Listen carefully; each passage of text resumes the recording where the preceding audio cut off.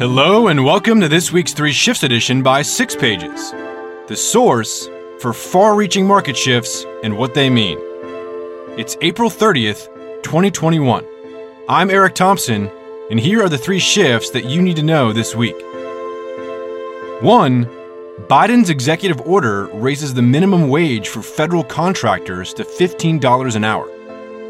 2. App tracking transparency is good, and good for Apple's business. And 3, Amazon brings Amazon One palm scanning checkout to Whole Foods. Shift 1. Biden's executive order raises the minimum wage for federal contractors to $15 an hour. This week, U.S. President Biden signed an executive order to increase the minimum wage for federal contractors and subcontractors from $10.95 to $15 per hour.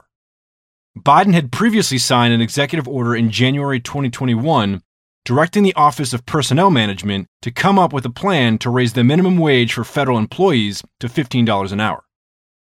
The new order, which had been expected in Biden's first 100 days, builds upon a 2014 executive order signed by President Obama that established a separate higher minimum wage for federal contractors. The recent move is expected to affect quote-unquote hundreds of thousands of workers on government contracts, many of them lower-wage contractors in the services sector. There are an estimated 4 to 5 million workers on federal contracts, and about 10,000 companies hold contracts. Those impacted by the order include workers in cleaning services, food preparation, nursing, construction, and maintenance. Like the 2014 order, it doesn't appear to impact businesses that supply only goods to the government. The new order requires all federal agencies to apply the $15 per hour minimum wage in new contract solicitations, contracts, and contract extensions beginning in January 2022. There is one exception. If a solicitation went out just before January 2022, there is a 60-day grace period to sign the contract before the $15 per hour minimum wage would apply. The minimum wage will be adjusted to inflation every year thereafter. The lower, tipped minimum wage, currently $7.65 for federal contractors, will also be raised and eventually phased out by 2024. The order did not include the paid leave requirement that had been expected.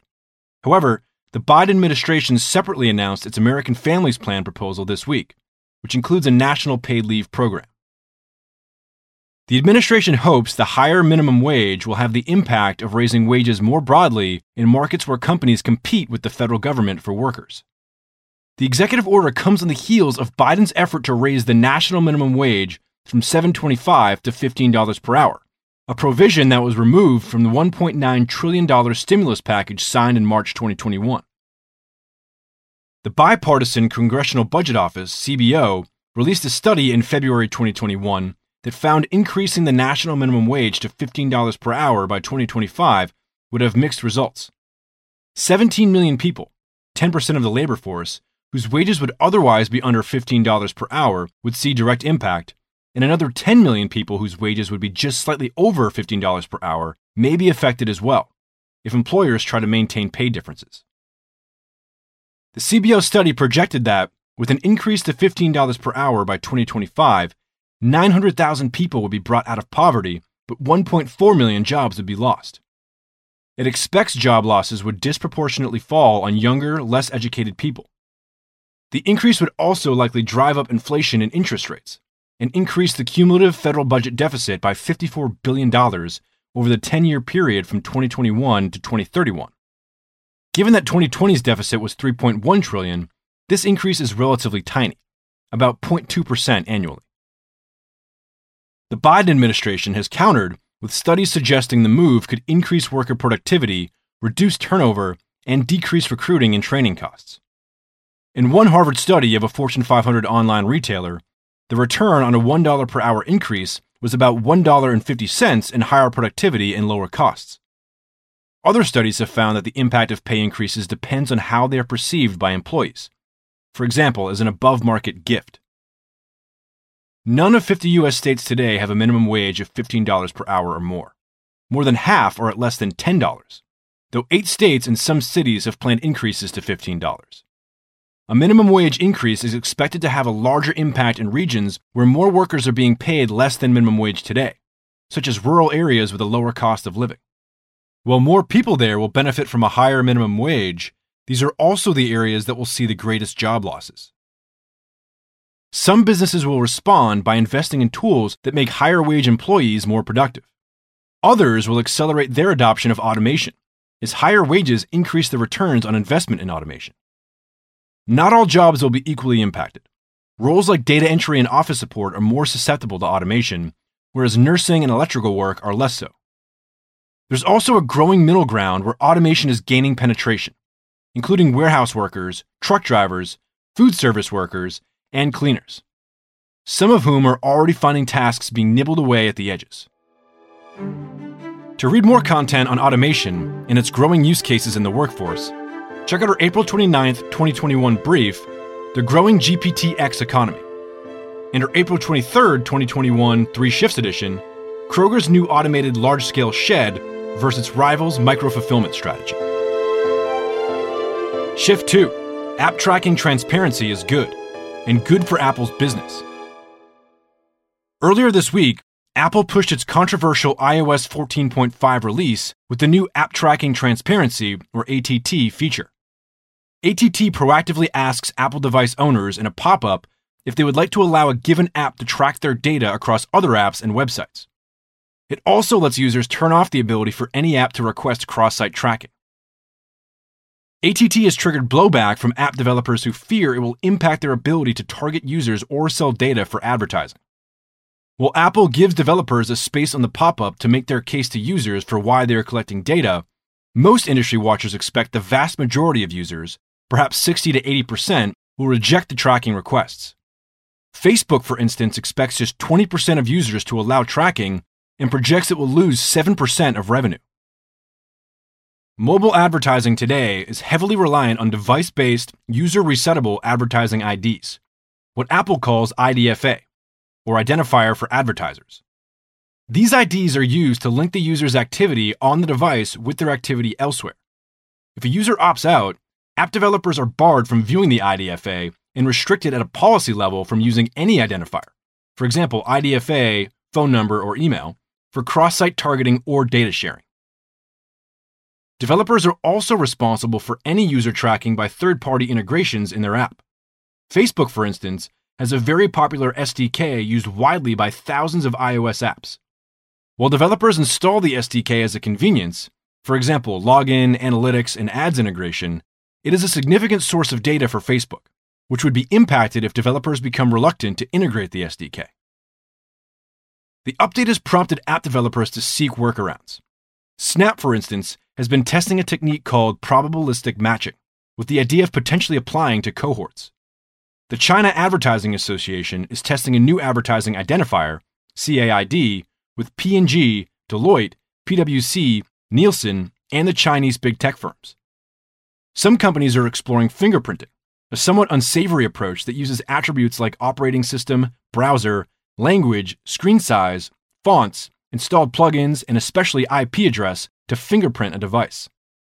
While banned by Apple, quote-unquote server-to-server fingerprinting can be hard to detect. Facebook has gone to war with Apple, launching its own campaign presenting the update as harmful to small businesses and the free ad-based app model enjoyed by consumers. France and Germany, lobbied by publishers and advertising firms, launched investigations into Apple for abuse of market dominance. A ruling against Apple is not a done deal, however, given its emphasis on user privacy and control. France's preliminary conclusions were that Apple's actions were not abusive. Apple's app tracking policies apply to its own apps, and none of its apps and services do cross-site tracking or share data with brokers. It's looking like advertising IDs may not last in their current form, given recent moves by Apple and Google, the two leading mobile operating systems and browser players, as well as regulator scrutiny of cross-site tracking. It's still not clear what the IDs will be replaced with: native attribution APIs like Apple's SCAD network, fingerprinting, cohort-level techniques, or another approach altogether. What we do know is that all paths going forward will lead to and through consent. Two of the biggest risks for big tech firms right now are consumer trust and antitrust. In a world of increasing privacy regulation and phase-out of cross-site tracking, big tech firms, including Facebook, can continue to access the massive streams of first-party data that flow through the products in their walled gardens. But even big tech firms will need users to give consent, especially if their data is being sold or shared. Apple is just riding on that wave. Control of these walled gardens also means that big tech firms will continue to be the subject of antitrust suits around the world. Apple has long been in a unique position to lead on data privacy and security, but it was around 3 years ago that a critical insight seemed to switch on. Around 2018, probably not coincidentally the year that GDPR went into effect, Apple began to deliberately invest in positioning around user privacy and trust. At a time when data was still considered the new oil, CEO Tim Cook began publicly condemning the quote-unquote data industrial complex. These recent changes stand to boost Apple's advertising business and App Store revenue.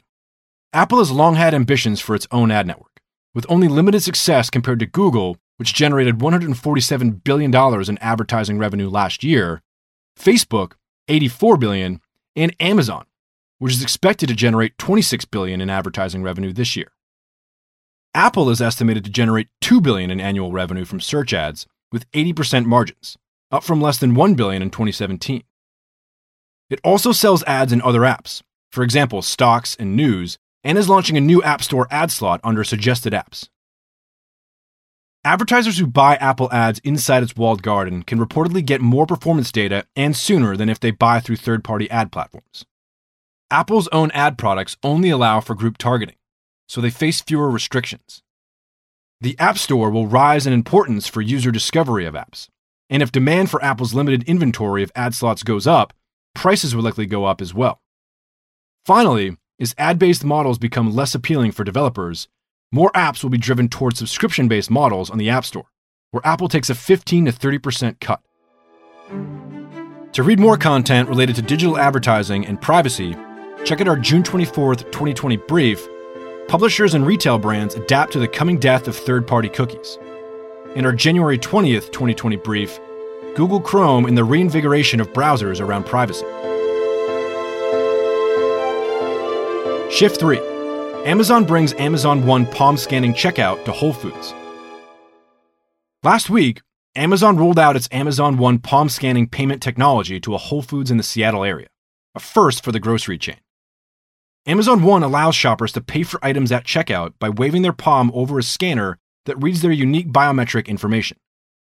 The scanners use computer vision to analyze the unique lines, ridges, and vein patterns of a person's palm to uniquely identify them. Traditional payment methods will also continue to be available. The Amazon One palm scanners, originally launched in September 2020, were already in use at 13 Amazon Go Grocery, Amazon Books, Amazon 4-Star, and Amazon pop-up stores. The system will be rolled out to 7 additional Whole Foods stores in the Seattle area over the next few months. Shoppers can sign up at supported locations by scanning one or both palms and linking a credit card. Palms can also be linked to a user's Amazon Prime account to get their member discount. According to Amazon, quote-unquote thousands of customers have already signed up. Amazon has broader ambitions to license the palm scanning technology to other companies, for example, retailers, stadiums, and offices, similar to how it is licensing its Amazon Go Just Walk Out technology. Just Walk Out is another system for contactless payments that allows users to scan an app on their way into a store and walk out with their items without having to scan or interact with a cashier. At Amazon Go stores, palm scanning is used as an entry option alongside the Just Walk Out technology. Amazon views palm prints as more private than other biometrics like facial recognition, since they are not readily observable to malicious actors. Palm scans can also be more accurate and secure, depending on how the technology is implemented, and can even test for a live human being. It's not foolproof, however, and unlike a password, you can't change your palm print. Amazon One stores the encrypted user data on the cloud, unlike other consumer biometrics like Apple's Face ID that store encrypted information locally on device. Amazon's use case doesn't lend itself to on-device processing. Cloud storage has industry observers concerned, however, about the potential for privacy breaches as the technology is scaled to the masses. This broader Whole Foods rollout of Amazon One will serve as a proving ground for the technology, furthering Amazon's ambitions on multiple fronts: online-offline retail, enterprise and industry cloud services, payments, Prime membership growth, and more. Palms are readily usable and on hand for more convenient transactions. Their use as a method of identification and payment is highly versatile across different settings, from resorts and amusement parks to universities and hospitals. Amazon One has potential to be leveraged in a larger identity play that could one day replace keys, tickets, and passports. As Amazon seeks to position itself as an essential infrastructure layer, it will have to overcome questions as to whether it can be trusted. Retail businesses, in particular, even if they are interested in the technology, might be reluctant to share their customer and transaction data with Amazon. To read more content related to biometric data and privacy, check out our April 15th, 2020 brief, Geolocation Tracking and the Expansion of Government Surveillance. In our October 13th, 2019 brief, Will national facial recognition programs be a new normal? That's it for this week's 3 Shifts edition. If you'd like to read more content and you're not already subscribed, head to sixpages.com to sign up for free summaries of our deeply researched briefs and the 3 Shifts edition straight to your inbox. Keep an eye out for our upcoming brief on the growth of accessibility features on tech platforms and products. And talk to you again on next week's 3 Shifts edition.